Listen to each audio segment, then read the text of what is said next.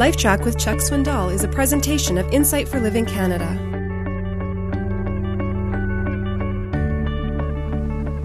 Let me ask you a question. What method do you use when you make Christ known to someone else? Perhaps I should rephrase it and ask, what do you consider essential in your personal evangelism style? I realize that we need to take a little pressure off right away because some of you have to admit you don't really have much of an evangelism method. You really can't remember the last time you spoke with someone about the Savior. And so instead of making guilt sort of sweep across everyone's face, let's have a little fun with it for a few minutes, okay? I have found in my years of knowing the Lord that there are several erroneous methods of evangelism. They're erroneous because they seldom, if ever, work. One method is the more the better approach, I call it. And what is essential for this approach is that you be aggressive, that you be assertive, that you understand every encounter you have with another human being, especially those you've never met before, you are to turn into a conversation regarding Christ. You care little about the person other than his saying the right words to your message concerning Christ. There's an opposite approach. I call it the Ivy League approach. It is so vague, nobody gets the message. And this philosophy says, let's all discuss the world's religions. It never offends anybody. In fact, it's so open-minded, nobody ever gets saved. There's a third approach. I call it, for lack of a better term, the guilt method.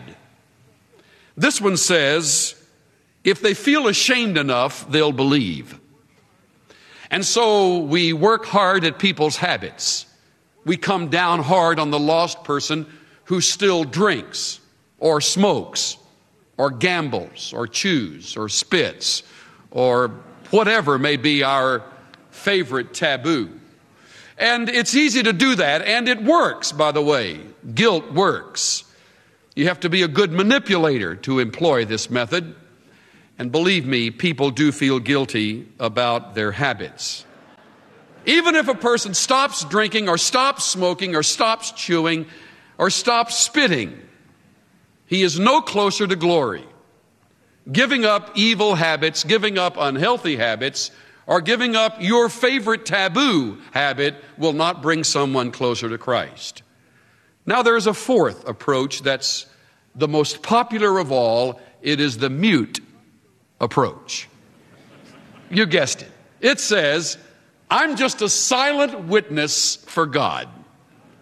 I often call Christians like this Clairol Christians. No one knows for sure but God. It's the best kept secret in the neighborhood. You've decided that if you're going to make Christ known, you will simply keep your lawn mowed, well trimmed. You will keep your house painted. You will wash your cars. You will pay your bills. You will not beat your children. You will talk nicely with your wife or husband. You will live an upstanding moral life, and somehow, by some amazing process of spiritual osmosis, they will come to know Jesus. Unfortunately, it never happens.